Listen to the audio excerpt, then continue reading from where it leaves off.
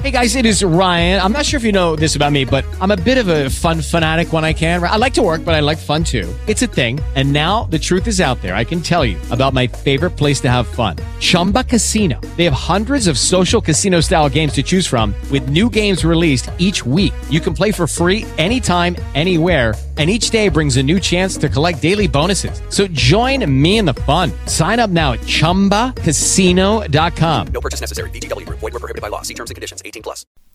Welcome to the reading of the Lexington Herald Leader.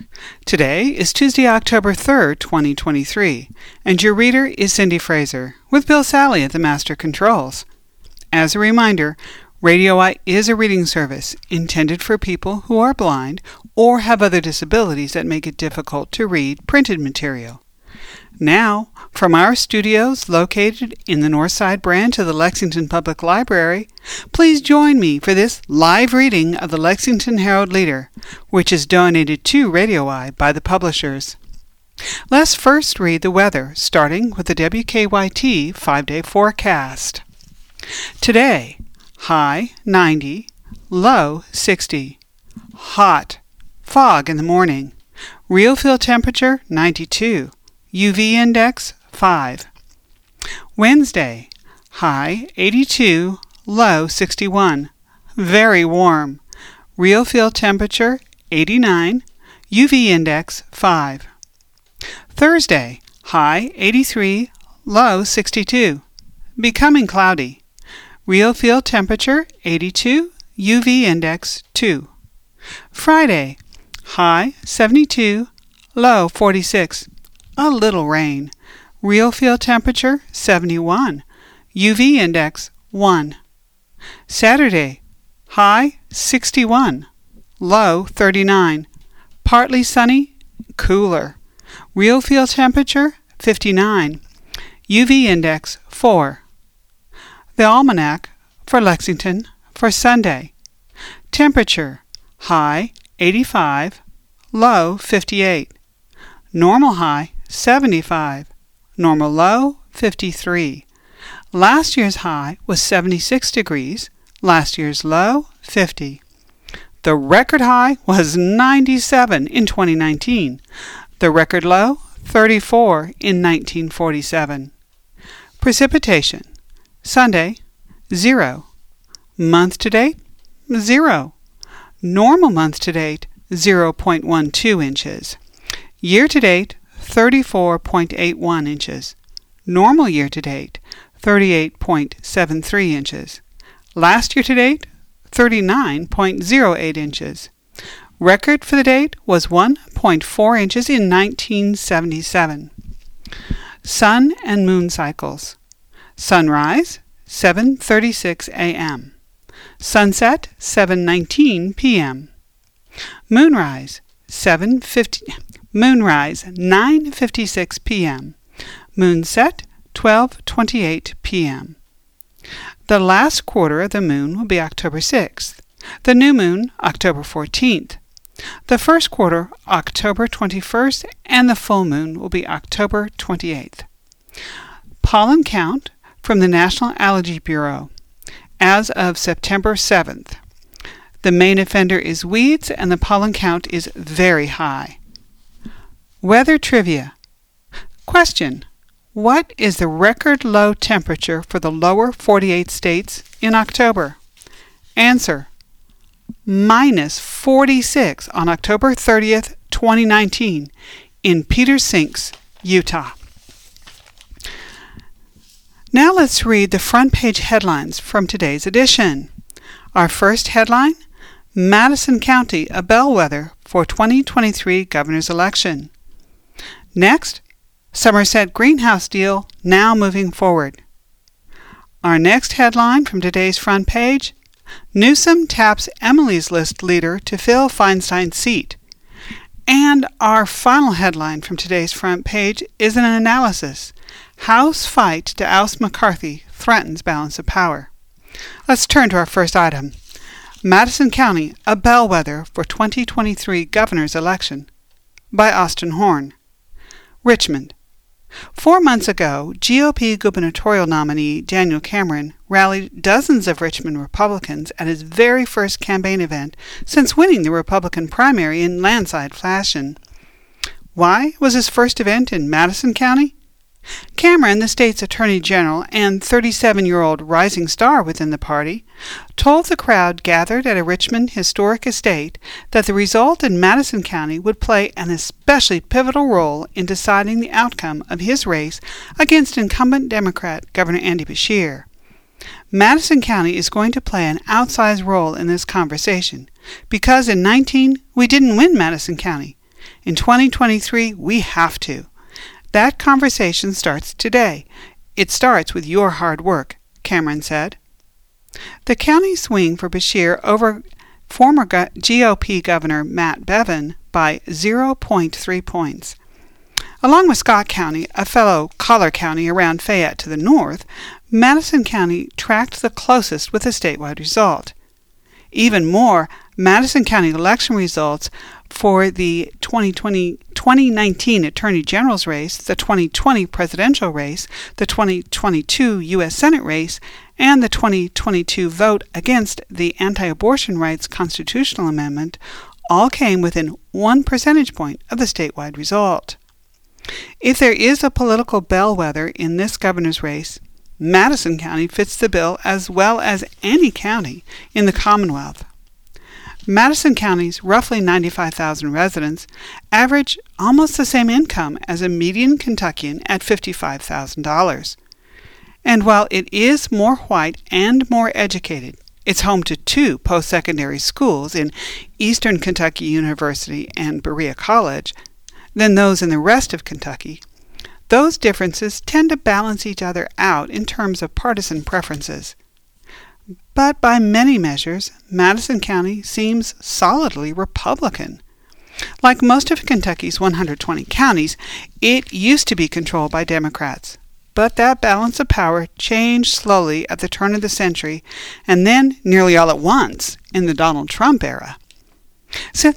Since Trump's first presidential run in 2016, the county has voted Republican for president by at least 27 percentage points and Republican for the U.S. Senate by at least 22 points. By 2019, its number of registered Republicans outmatched registered Democrats. As of 2023, every county partisan official, with the exception of 1, is a Republican. And yet, Beshear beat a Republican opponent there in 2019, and local political observers predict a close matchup again.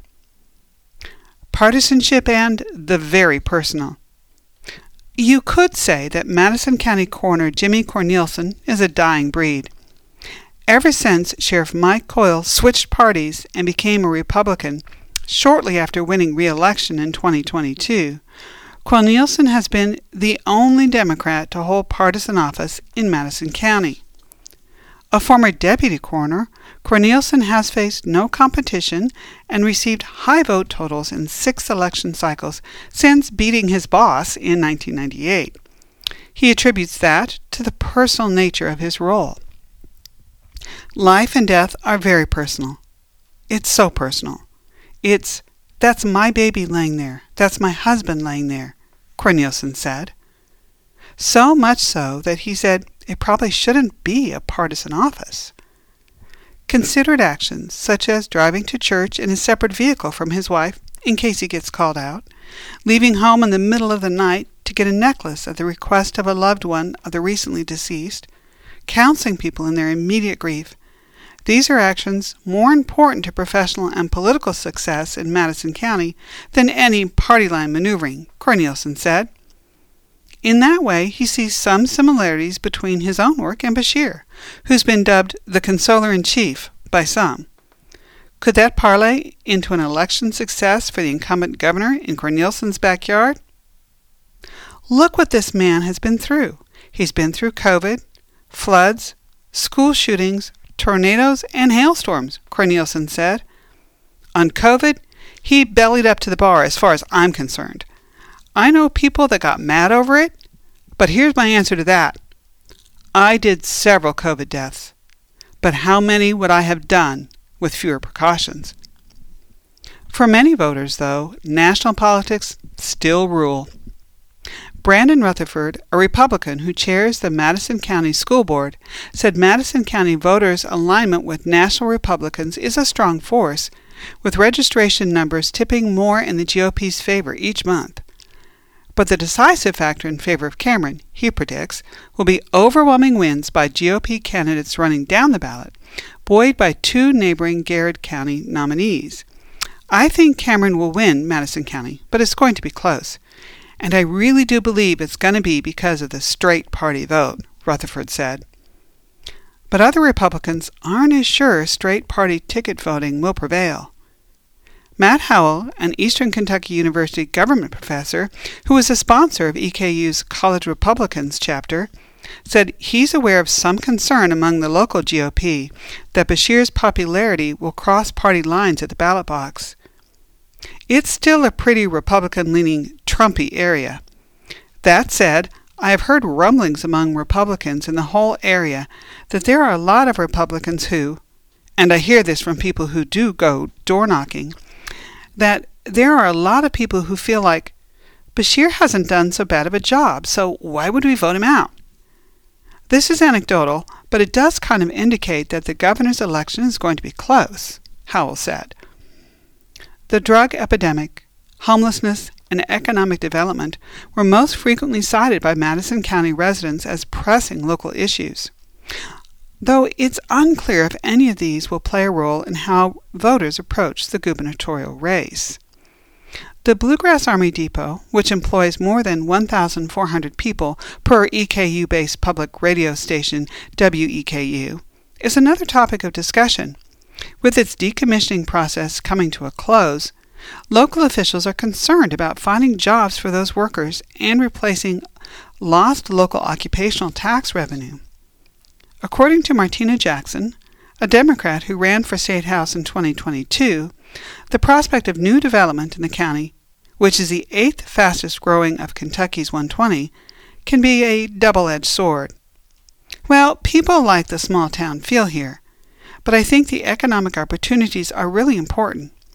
We're starting to get noticed for various reasons, including for having a very employable demographic here, Jackson said. Madison County also has the longest stretch of I-75 in the state, and many in the community are hopeful that more employers can be attracted along the busy highway. But the interstate also makes the county a hotspot for drug activity, according to Cornelison. The coroner said that his office counted 69 overdose deaths in the county last year and has logged 55 so far in 2023. The collar counties. Chris Kirkwood, a doctoral candidate at the University of Kentucky who specializes in elections analysis, figures Beshear is likely to lose support in rural counties across Kentucky due to national trends in voting behavior. With the traditional Democratic centers of Fayette and Jefferson counties likely sticking with Beshear, Kirkwood said he thinks the election will be won or lost in the collar counties around Lexington: Madison, Clark, Bourbon, Woodford, Jessamine, and Scott. Collectively, that group of counties has almost as much population as Fayette County.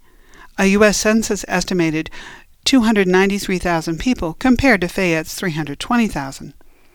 Bevin won the region by nearly 2.1 percentage points in 2019. Kirkwood predicted that Beshear would need to win it by as much or more to scrape by in 2023. I'm not confident the numbers are going to hold up for him in a lot of the state. I think he's not going to do as poorly in some rural parts because of the disaster relief and highway expansion, but he is definitely going to lose some ground in some places. I think he's going to need to win the collar counties outright, Kirkwood said. Sites and studies. Newby Country Store is a symbol in rural Madison County. Touting itself as one of the only true country stores left in Kentucky, the sandwich and specialty grocery stop sees not only regular farmers and curious tourists, it also serves as a community hub and tutoring center through owner Ashley Hatton's nonprofit. It's in the heart of a Northwest County precinct that supported Bevin over Beshear by 27 percentage points, 62 to 35.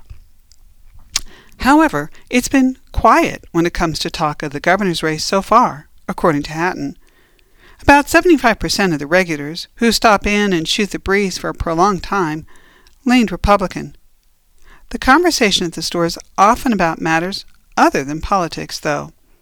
That's a possible corollary of the election featuring less vitriol in 2019 or the impending 2024 presidential election. For us, the people that talk the most are Republican, so it's kind of like we live in a vacuum, right? If the store was in the middle of downtown Richmond, it'd probably be the other way around. It is, politically speaking, the other way around at Dreaming Creek Brewery in downtown Richmond. Bashir has appeared several times. Charlie Hamilton, the proprietor there, who is a lifelong Richmonder, said that downtown, where he lives and works, is a generally more left-leaning place. It's always a huge crowd, and is pretty energetic, he said. I think a lot of people around here think he did well during the pandemic in keeping things going and as safe as possible. The brewery's precinct voted for Bashir in 2019 66-31. Morgan Eves is a Democratic attorney and consultant who ran for state representative in Madison County in 2018 and worked under Bashir at the start of his administration. The Bashir team's connection with Madison County via campaign and official events is a game-changer, he said. Andy, Lieutenant Governor Jacqueline Coleman, and Bashir's senior advisor Rocky Atkins have been omnipresent there to shake hands and kiss babies, all that old-school political stuff. In rural communities, that makes a huge difference. People want to know who they're voting for and be asked for their vote, Eve said. But what about the two campuses in Madison County? Across the United States, college towns are trending more and more left as Democrats continue to make gains with college-educated voters. 33.4% of those living in Madison County have a bachelor's degree, compared to 25.7% statewide. And Republicans grow more skeptical of higher education institutions. Berea College senior Garrett Clark is a registered Republican from Bourbon County who embodies that story. Walking to class last week, he told the Herald-Leader he's not certain who he'll support for governor. This election would be his first, but he knows and likes Bashir. As far as his policies and stuff, I'd be lying if I said I was super into all of it. I just like that I see him in communities and he actually seems to be doing stuff that's helping people, Clark said.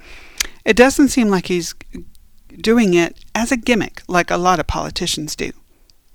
Howell, the EKU College Republican sponsor, said that he's not sensed much excitement on campus for this gubernatorial race compared to the last one or 2024's presidential race. One of my projects when I get back from midterms is going to be like, hey guys, it's October. There's an election a month away. Like, do you need me to contact people to organize door knocking or bring a guest speaker? There has been no concerted effort that I have seen to get the students involved from any direction, either from the students or the state party, Howell said. This article is accompanied by a photo of downtown Richmond. Our next item from today's front page is entitled Somerset Greenhouse Deal Now Moving Forward by Rick Childress. A deal to sell AppHarvest Somerset Greenhouse to a Netherlands-based indoor produce grower is back on track, attorneys said in a bankruptcy hearing Monday. According to a memo filed in Texas Federal Bankruptcy Court, Bosch Growers, a family-owned Dutch company, will acquire the 30-acre berry and cucumber-growing greenhouse for $44 million, reaffirming a previous deal that was already approved by Judge David R. Jones of the Federal Bankruptcy Court for the Southern District of Texas. The deal was modified to offer Bosch more protection and offer more chances for the recovery of funds for AppHarvest estate, said Anthony Grossi, an attorney representing AppHarvest. The revised agreement is better for Bosch, Grossi said. It provides greater certainty to close, improves economics, including a breakup fee, and puts Bosch in greater operational control during the interim period. Monday's hearing came days after attorneys told Jones that a new deal to sell the greenhouse to Greater Nevada Credit Union, a Nevada-based bank, was in the works. Jones had already approved the sale of the greenhouse to Bosch, and news of a new deal drew the judge's ire at a separate hearing last Thursday. "Last week we had a mess," Jones told the court. "Today we have a process moving forward." The remaining funds AppHarvest had to keep the Somerset facility running expired at the end of September. According to the memo filed in court Sunday night, GNCU, the Nevada Bank, will pay to keep the farm running until the sale closes. During that time, the involved parties will seek USDA approval of Bosch's takeover of the facility, and then the company will eventually take over operations. The question of USDA approval, a requirement of the sales process, was a sticking point raised when the deal selling the greenhouse to GNCU was considered. Now, GNCU is helping to push through USDA approval, said Francis Smith, an attorney representing GNCU. Receiving USDA approval is a significant undertaking, Smith said. Should Bosch be denied by the USDA, then the Nevada Bank will pay Bosch a $2.5 million breakup fee. At the beginning of the hearing, Grossi said GNCU had previously delayed getting USDA approval of the sale, and Joss Wolfsohl, an attorney representing Bosch, said the well was poisoned on the USDA approval. Smith denied that GNCU had delayed getting the approval and denied, quote, poisoning the well. The bank was prepared to assist moving forward, and what happened previously was water under the bridge. GNCU helped finance the building of the greenhouse, and under the new deal the bank will be Bosch's lender. Smith said they were working to repair the relationship.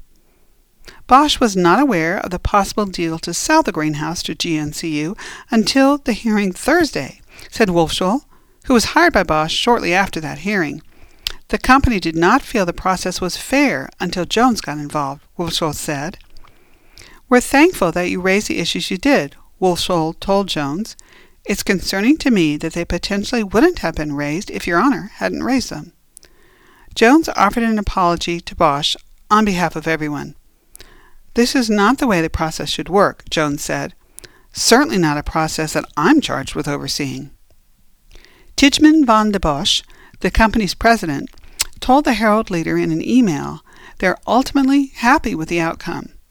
"As I said, the most important part is securing ongoing operations, jobs, and berries," van der Bosch said.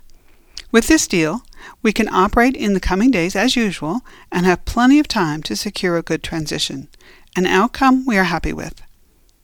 An update on the sale process will occur at a December 7 status conference, court records show.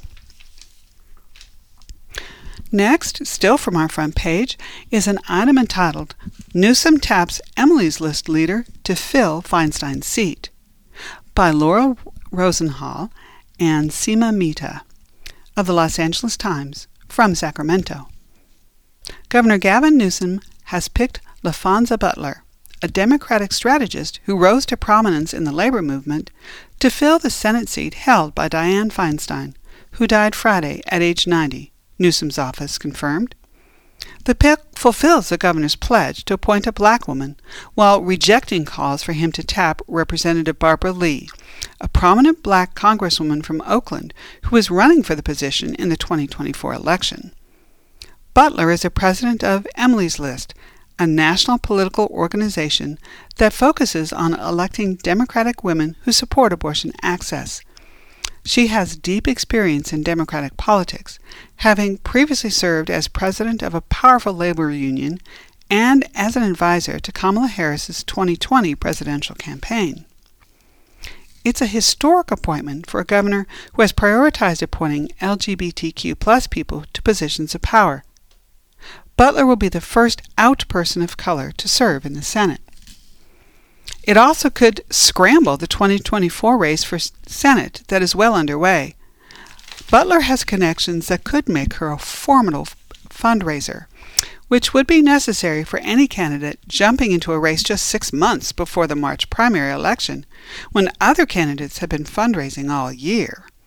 Newsom has faced withering criticism ever since announcing plans to appoint a short-term caretaker to the coveted post, heat which his administration tried to alleviate on Sunday by offering assurances the governor's appointee would be free to launch a 2024 Senate campaign. If that person decides she wants to seek a full term in 2024, then she is free to do so. There is absolutely no litmus test, no promise, Newsom spokesman Anthony York said Sunday morning, several hours before the governor announced his pick. It's the second time Newsom has appointed a U.S. Senator for California, a rare exercise of power that last occurred in 1953 when then-Governor Earl Warren tapped Thomas Kuchel as senator after he had appointed William Nolan several years earlier. With the 2024 race for Feinstein's successor already underway, Newsom faced competing political pressures in making this election. The Democrats' slim majority in the Senate created urgency for him to act fast, but he had already made public promises that limited his options, vowing both to name a black woman and to stay out of the ongoing Senate race by not tapping any of the current candidates. 3 Democratic members of Congress are running: Lee, who is black, as well as Representatives Katie Porter of Irvine and Adam B. Schiff of Burbank, who are white. Newsom said earlier this month, when appointing a Feinstein replacement was still hypothetical, that he didn't want to interfere with the election by naming one of them to the post, and would instead appoint a short-term caretaker. That angered Lee and her supporters because Newsom promised to appoint a black woman, a constituency both loyal and influential in Democratic politics. There have been no black women in the U.S. Senate since Harris stepped down in 2021 to become vice president. Since Feinstein died on Friday, Lee's supporters have mounted an aggressive campaign calling on Newsom to tap her.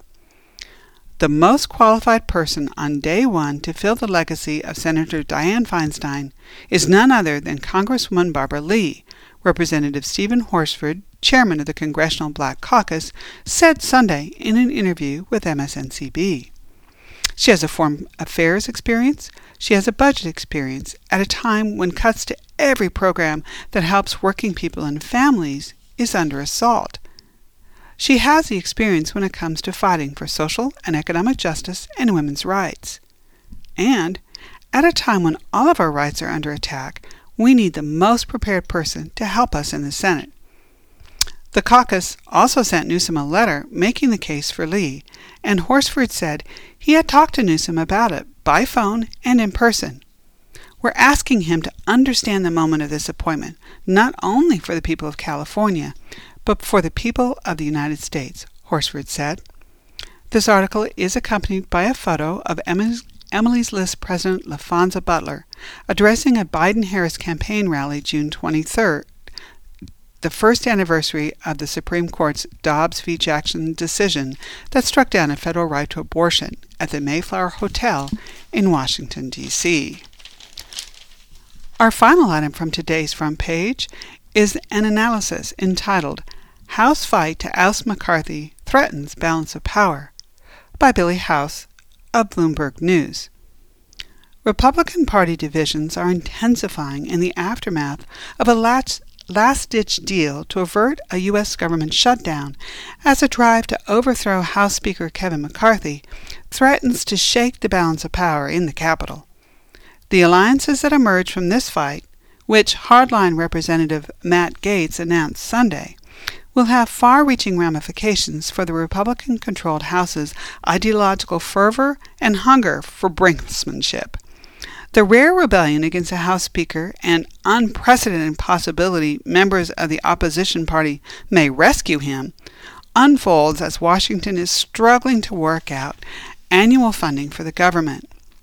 Aid to Ukraine hangs in the balance, along with contentious battles over immigration and asylum policy, abortion rights, and support for the poor. Despite temporary funding approval over the weekend, the U.S. faces another shutdown threat November 17th. If Gaetz can persuade just 4 more GOP hardliners to join his mutiny, it would succeed combined with nearly unified Democratic opposition against McCarthy. However, Democrats could help McCarthy, either by voting against the motion or choosing not to vote at all. A rescue by Democrats would push the Speaker into what amounts to a coalition government in the House. a remarkable shift that would force a reappraisal of the House's legislative agenda. The threat from the far right would be neutralized, but McCarthy would be on shaky ground, vulnerable to the next challenge if he lost Democratic support.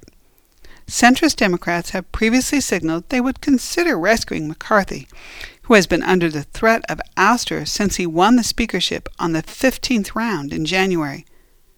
But that was before the Speaker launched a polarizing impeachment inquiry into President Joe Biden, a move that failed to quell his restive right flank.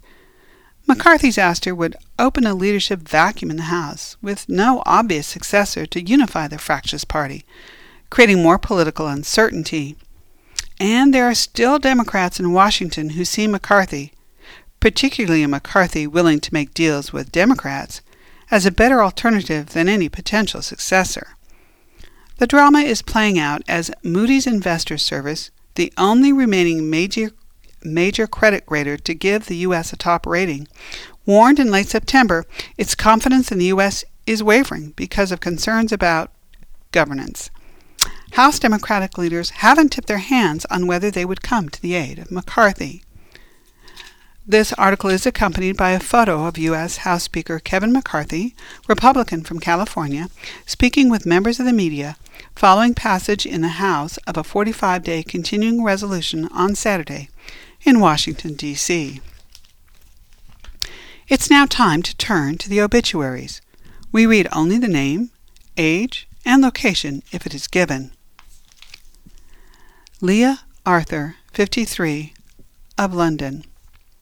Joyce Kelbrew Bagwell, 83, formerly of Lebanon. Helen Bailey, 90, of Versailles. Thera Faye Cantor, 84, of Lexington.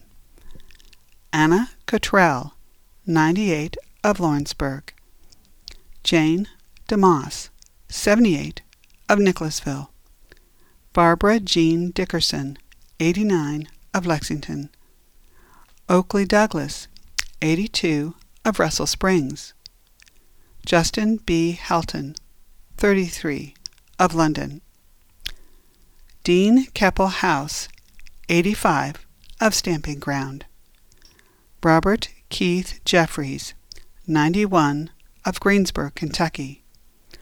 Herbert Hoover Killian, 94, of Barberville. Pauletta Lewis, 76, of Sandy Hook. Thelma Lewis Atkins, 91, of West Liberty. Stacy Allen Luke, 54, of Springfield. Shana L. Mapp, 59, of Frankfort. Wayne Mulcahy, 88, of Nicholasville. Camden Roop, 40, of Nicholasville. Jackie Ray Seeley, 87, of London. William Spencer, 61, of Frankfort. Robert Lee Spencer IV, 51, of Lawrenceburg. B. Staton, 92, of Kings Mountain. John Stuckey, 88, of Wilmore. Richard Thacker, 77, of Versailles. David L. Trimmer, 76, of Mount Sterling. Judy Ann Walker, 68, of London. Leonard John L.J. Weber, 75, of Richmond.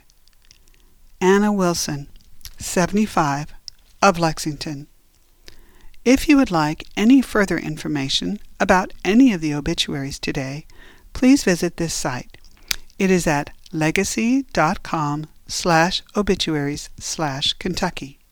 Again, that site is legacy.com/obituaries/Kentucky. Also, you can now call us at our Radio I studios at 859-422-6390, and we will try to read them to you over the phone. Now let's return to news items from today's paper. Our next item is entitled, Conspirators Sentenced for Laundering $23 Million Through Lexington, by Taylor Six. 2 men were sentenced for their involvement in a, quote, far-reaching conspiracy to launder $23 million in drug money through Lexington, according to the United States Attorney's Office.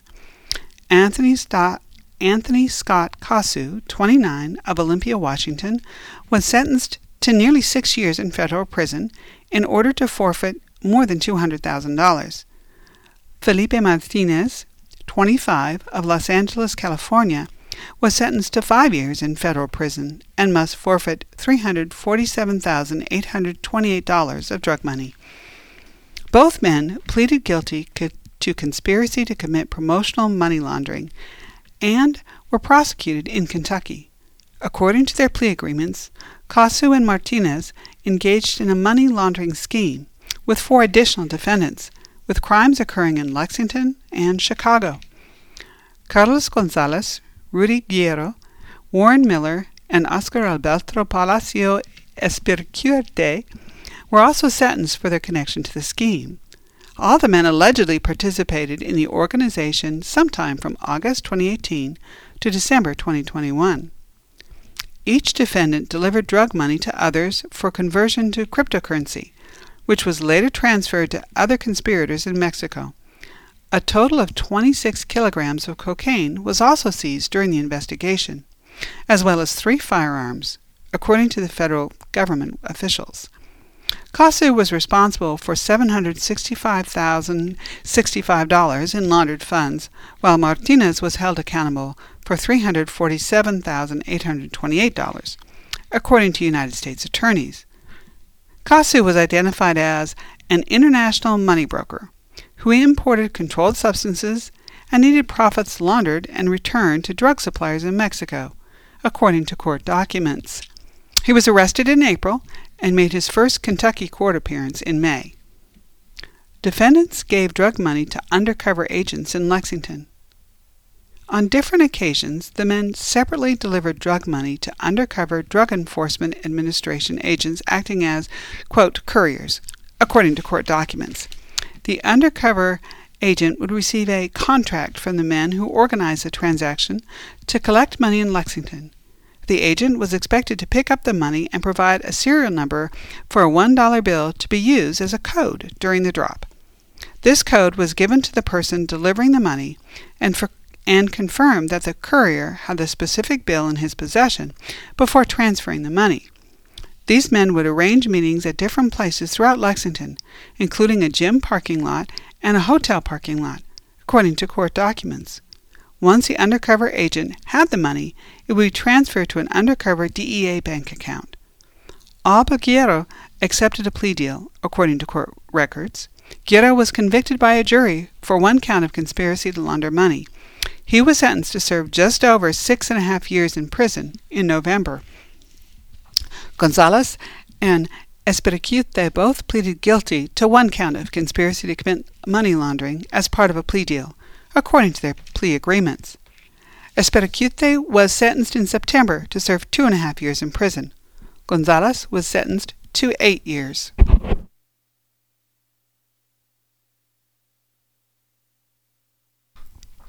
Our next item is entitled, Kentucky Man Arrested After Giving Officer the ID of Another Wanted Man, by Christopher Leach. A Kentucky man has been charged with identity theft after he provided a police officer a false identification of another wanted man, according to the Corbin Police Department and court records. On Sunday, a Corbin police officer conducted a traffic stop on Bacon Creek Road near Cumberland Falls Highway for failure to signal, according to court documents. One of the individuals in the vehicle, later identified as 30-year-old Michael Jones, told the officer he didn't have a driver's license, but instead provided a Social Security number for a man who had an active warrant for arrest. During a search of the vehicle, the officer found Jones's wallet, which contained his driver's license. Court documents say it took over an hour for the officer to learn Jones' true identity, and it was also determined that Jones had several warrants for his arrest. If you're going to give fake identification, make sure the other person isn't wanted too, Corbin Police wrote in a Facebook post. Jones was charged with theft of identity of another without consent, tampering with physical evidence, possession of marijuana, and possession of drug paraphernalia, police said. During Jones' apprehension, he attempted to chew up a clear baggie of green leafy substance believed to be marijuana, according to court documents. 10 hypodermic needles were also found during the traffic stop, according to court documents. Jones is being held at the Whitley County Detention Center, according to jail records. Our next item is entitled, Man Arrested After Trying to Hit Officer's Car During Traffic Stop, by Taylor Six.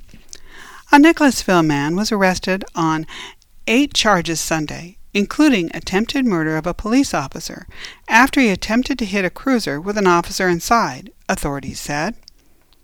Justin Reister, 32, was arrested early Sunday morning.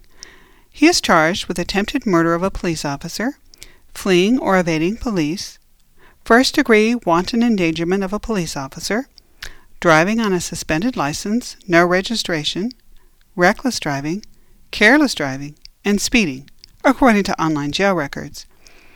Officers with the Harrodsburg Police Department attempted to conduct a traffic stop on Louisville Road around 1:30 a.m. Sunday when they suspected Reister was driving under the influence, according to Corporal Jared Duncan. Reister failed to yield to the traffic stop and continued on, and during that he tried to veer left and attempted to strike the cruiser of officer that was alongside him, Duncan told the Herald-Leader. Duncan said officers worked with the Boyle County attorney to confirm the charges, which are under review at this time. Reister did not make contact with the officer's cruiser, and there were no injuries to any officers or Reister. Reister is being held in the Boyle County Detention Center on a $50,000 bond, according to online jail records. Next, scientists behind Pfizer-Moderna mRNA vaccines win Nobel, by Naomi Kresge, Katie Pojampalo of Bloomberg News. 2 scientists won the Nobel Prize in Medicine for research that laid the groundwork for some of the best-selling medicines of all time, the messenger RNA vaccines against COVID-19. Caitlin Carrico and Drew Weissman's work helped pioneer the technology that enabled Moderna Incorporated and the Pfizer Inc. BioNTech SE partnership to swiftly develop shots. The vaccines have been given to hundreds of millions of people around the world, a key step toward easing the coronavirus pandemic. Carrico and Weissman will share the $1 million award, the Nobel Assembly at the Karolinska Institute in Stockholm said in a statement Monday. The scientists showed how to solve one of the major problems of mRNA by tweaking it to avoid causing inflammation. Their research, published in 2005, was one of the building blocks that allowed it to be introduced into the body. Through their groundbreaking findings, which have fundamentally changed our understanding of how mRNA interacts with our immune system, the laureates contributed to the unprecedented rate of vaccine development during one of the greatest threats to human health in modern times, the Nobel Assembly said. Their work became the basis for a new type of inoculation. Instead of introducing a weakened or dead virus into the body to teach the immune system to recognize an infection, mRNA is used to prompt cells to produce what's needed for a vaccine themselves. The approach is much quicker and enabled Moderna and the Pfizer-BioNTech team to develop shots against COVID in less than 11 months. Carrico, born in Hungary, and Weissman, an American, labored in relative obscurity for years with an approach that many other scientists had written off as too difficult to use. The daughter of a butcher, Carrico was born in 1955 and grew up in a small town in the eastern part of the country. She earned her doctorate in biochemistry at the University of Skid, working with RNA for the first time in 1978. In 1985, she moved to the U.S. for a job at Temple University in Philadelphia, then later became a research assistant professor at the University of Pennsylvania. For years, she struggled to get academic recognition for her work. After failing to get grant funding, she was demoted in 1995. Carrico, reached by the Secretary of the Nobel Assembly, said she was overwhelmed and also put it in context with her situation as a scientist. Thomas Perlman, the secretary, told reporters gathered in Stockholm that the prize marks a dramatic change in her circumstances. Weissman earned his medical doctorate in immunology and microbiology at Boston University in 1987, joining UPenn in 1997 after a fellowship at Anthony Fauci's lab at the National Institutes of Health. Our next article is entitled, Home Sellers Cutting Prices as Buyer Competition Drops, by Mary Ellen Cagnoslia of Money. The best time to buy a house this year could be upon us, and sellers are dropping their list prices.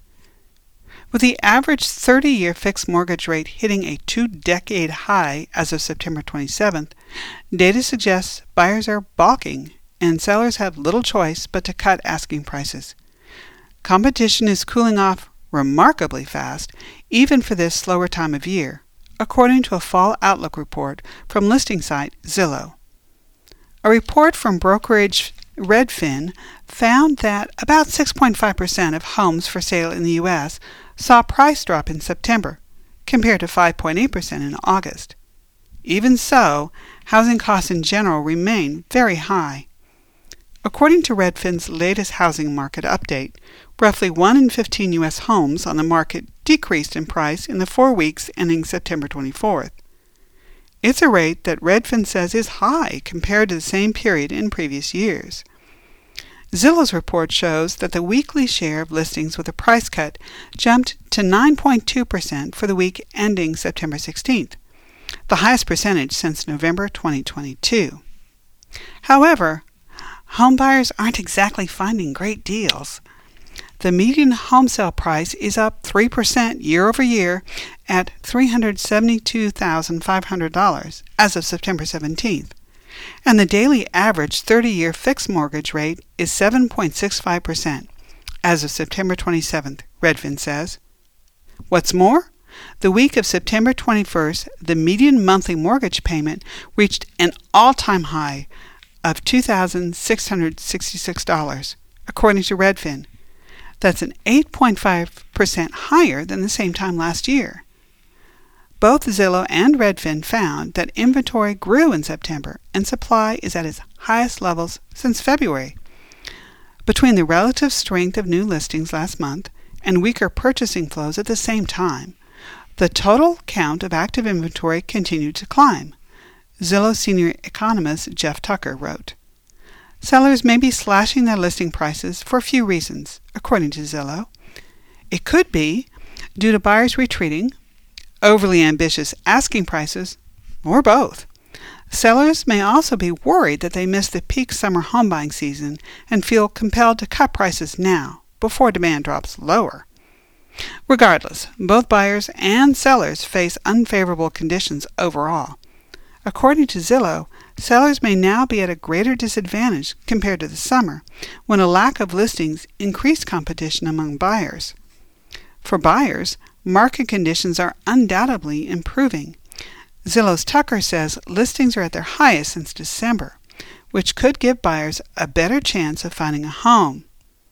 That favorable supply setup is coinciding with a negative shock to demand, which means less competition for those home shoppers who remain in the hunt, he says.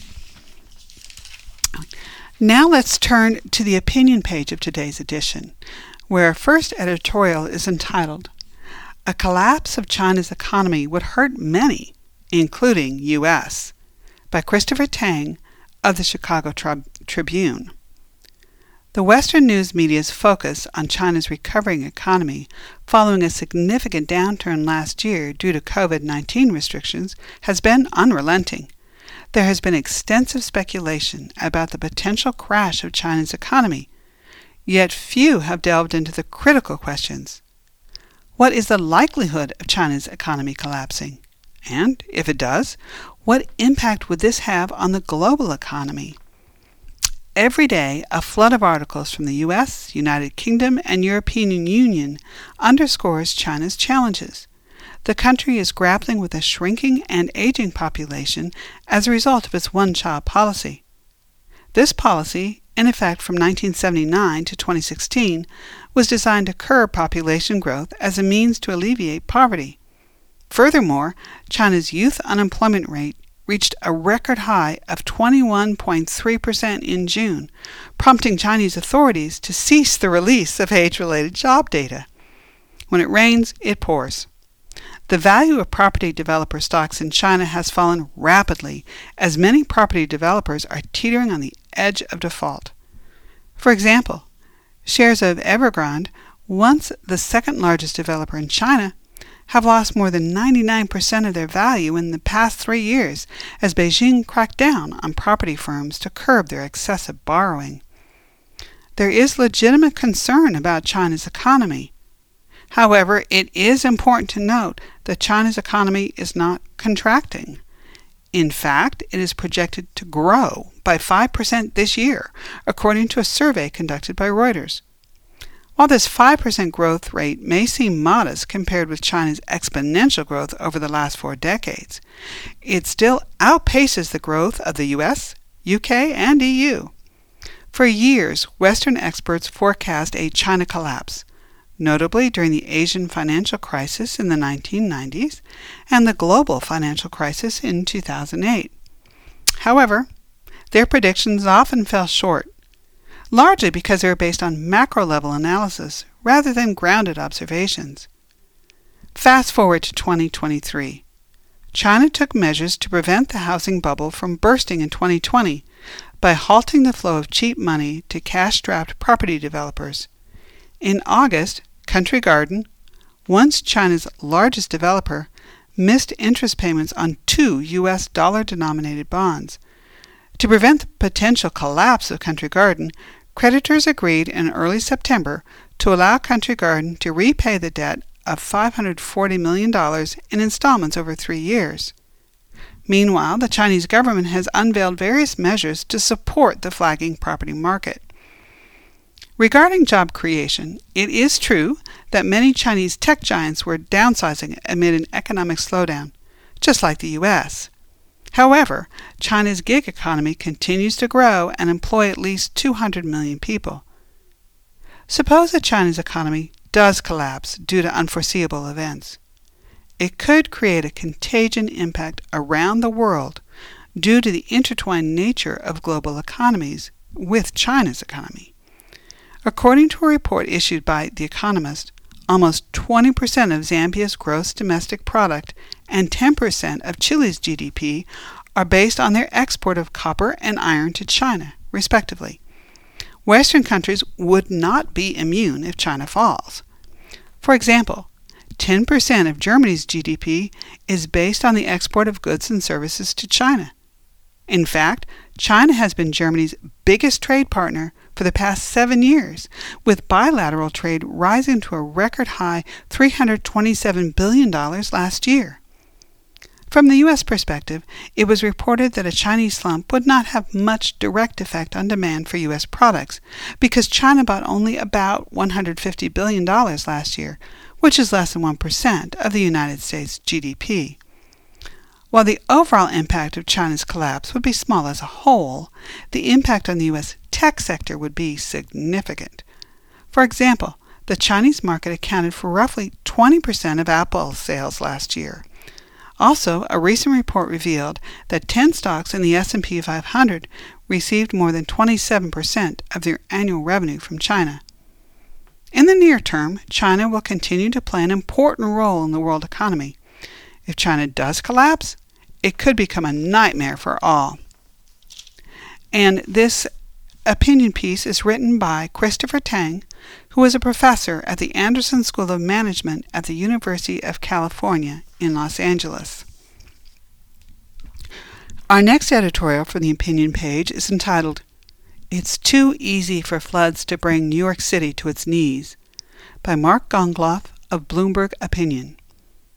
When we think of the catastrophes produced by climate change, most of us typically think of supercharged hurricanes, massive wildfires, and punishing heat waves.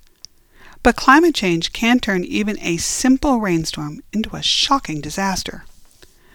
Much of the New York metropolitan area was treading water on Friday, after hours of torrential rain that capped an already wet week. roughly half the subway lines in one of the world's busiest metro systems were suspended or delayed. Streets and highways around the city were flooded. The city's airports, key national hubs, faced massive delays. People had to be rescued from flooded basement apartments.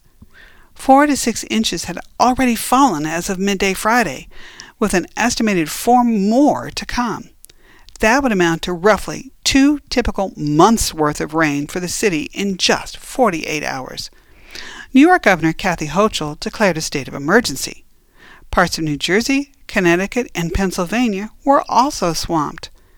Believe it or not, this wasn't the result of some major tropical storm like Hurricane Sandy. In some ways, it was just a routine early fall low-pressure system. But as we saw in Vermont and New York flooding this summer, in a warmer climate, these rainstorms can produce a whole lot more water than you'd expect. That's because hotter air holds more moisture. And both the air and water are as hot as they've been in human history. July was the planet's hottest month on record. August was the hottest August ever, and this September is on track to be the hottest September ever. The weather system hammering New York on Friday was slowly trawling the Atlantic, sucking up ocean water, also the hottest on record, and dumping it in buckets on the land. As we have seen in storm after storm over the years, New York's infrastructure simply isn't built to handle flooding. Commuters have far too many memories of subway stations turning into filthy water parks in a flash. Some New York City Council members criticized the city's slow reaction to the storm, which suggested the downpour had come as a surprise. In city officials' defense, the weather forecast merely called for a lot of rain. But climate change gives a whole new meaning to the words, a lot of rain. It's long past time for political leaders and citizens alike to prepare differently for such forecasts. Meanwhile, some of the billions President Joe Biden and Congress allocated to infrastructure last year must be spent on waterproofing New York and other cities much more thoroughly. From hurricanes to routine fall storms, it's far too easy to bring one of the greatest cities in the world to a wet, grinding halt. This editorial was by Mark Gongloff, who is a Bloomberg opinion editor and columnist covering climate change. He previously worked for Fortune.com, The Huffington Post, and The Wall Street Journal. Our final opinion piece today is entitled Stubbornness Kept Feinstein Around, Defined Her Success, by Mark Z. Barabak of the Los Angeles Times. On Thursday, Dianne Feinstein cast her final Senate vote on a measure aimed at preventing a looming government shutdown. Hours later, she was gone. That last public act is a fitting one for California's legendary U.S. Senator. Her life was devoted to politics and public service, words she used with sincerity and no hint of irony.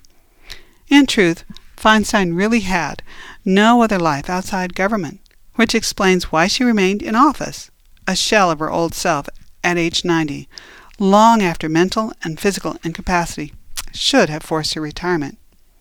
It was selfish, no doubt, though it should be noted Feinstein was re-elected handily at age 85 when her diminished state was plain for voters to see. There was another more admirable side to that stubbornness and refusal to quit, a ramrod determination and unsinking resilience that girded Feinstein through a lifetime filled with maelstrom. Those who knew her well, and few knew Feinstein better than Roberts, insisted she would never bow to pressure, however strong and unrelenting, to leave the Senate before she chose. Instead, in characteristic fashion, Feinstein departed on her own terms, suddenly, and despite her widely chronicled ailments, unexpectedly. She remained determined, unwavering, and for good or ill, fixed on her course to the very end. And due to time, we have had to edit this opinion piece, which again was an editorial by Mark Z. Barabak of the Los Angeles Times. This concludes a reading of the Lexington Herald Leader for today, Tuesday, October 3rd, 2023. Your reader has been Cindy Fraser, with Bill Sally on the Master Controls. Thank you for listening, And now, please stay tuned for sports news right here on Radio I. With the Lucky Land Slots, you can get lucky just about anywhere. This is your captain speaking. We've got clear runway and the weather's fine, but we're just going to circle up here a while and get lucky. No, nothing like that. It's just these cash prizes add up quick. So I suggest you sit back, keep your tray table upright, and start getting lucky. Play for free at LuckyLandSlots.com. Are you feeling lucky? No purchase necessary. Void where prohibited by law. 18+ terms and conditions apply. See website for details.